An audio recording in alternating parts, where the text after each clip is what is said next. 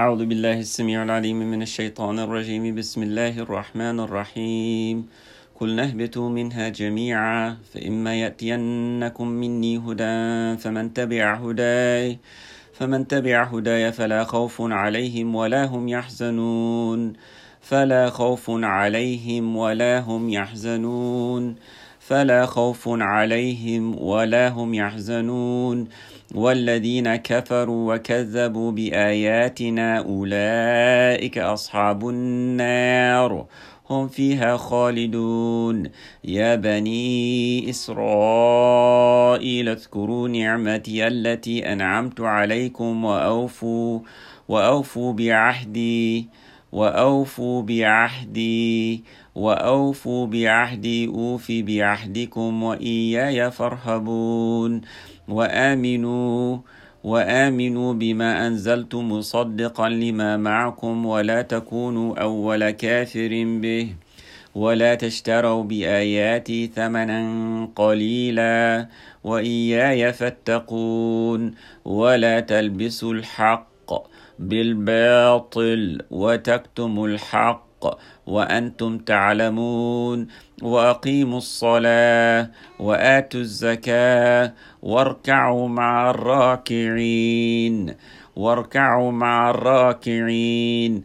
أتأمرون الناس بالبر وتنسون أنفسكم وأنتم تتلون الكتاب أفلا تعقلون.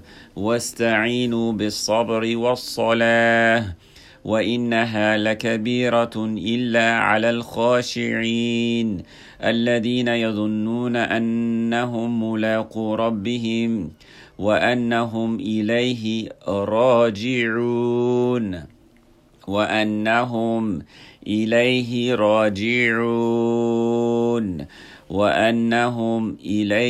راجعون يا بني إسرائيل اذكروا نعمتي التي أنعمت عليكم وأني فضلتكم على العالمين.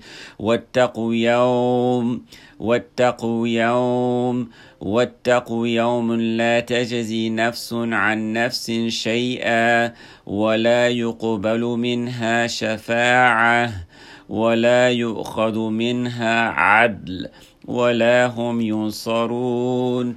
وإذ نجيناكم من آل فرعون يسومونكم سوء العذاب يذبحون أبناءكم ويستحيون نساءكم وفي ذلكم بلاء من ربكم عظيم.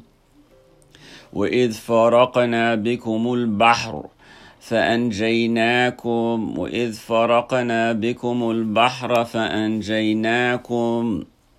وأغرقنا آل فرعون وأنتم تنظرون. وإذ وعدنا موسى 40 ليلة ثم اتخذتم العجل من بعده وأنتم ظالمون.